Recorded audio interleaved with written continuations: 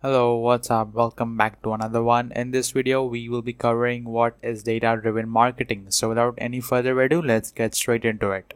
So data-driven marketing is the approach of optimizing brand communications based on customer information. So in simple words, it basically means taking marketing decisions according to the user data, right?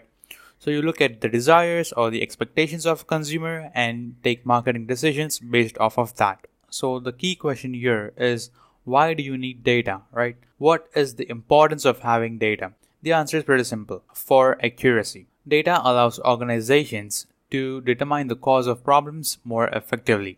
So arguably, data is the key. As a matter of fact, in the future, data-driven or data-enabled companies are the way out, right? So having the ability to read and process data can pave the way to tons of job or even business opportunities in one's career. So data-driven decisions are way more effective when compared to trusting your intuition or trusting your gut, right? For instance, if a page has lower conversions on your website, then you might not want to make optimizations based on your guesses, right? You do not want to craft a strategy to be able to increase your conversions by just taking guesses, right? Instead, all you want to do is read the data in Google Analytics, right?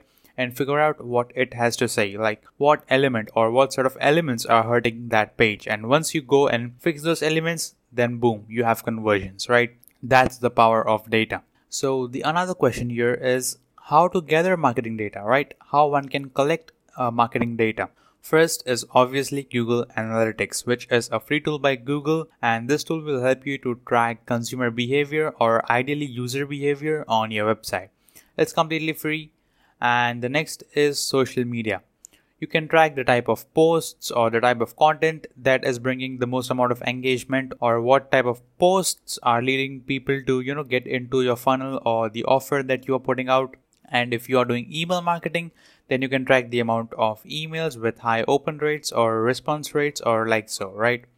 So the whole point of this is to make notes of common user patterns, like what amount of users share a common interest into a social media post or a blog post or a page that you have on your website, right? So your job as a marketer should be to determine such common user behavior and take decisions accordingly. So the bets that you play can come off richer, right? So that's basically what is data-driven marketing, and we have covered a decent ground on the same, right? So that's pretty much it for this video.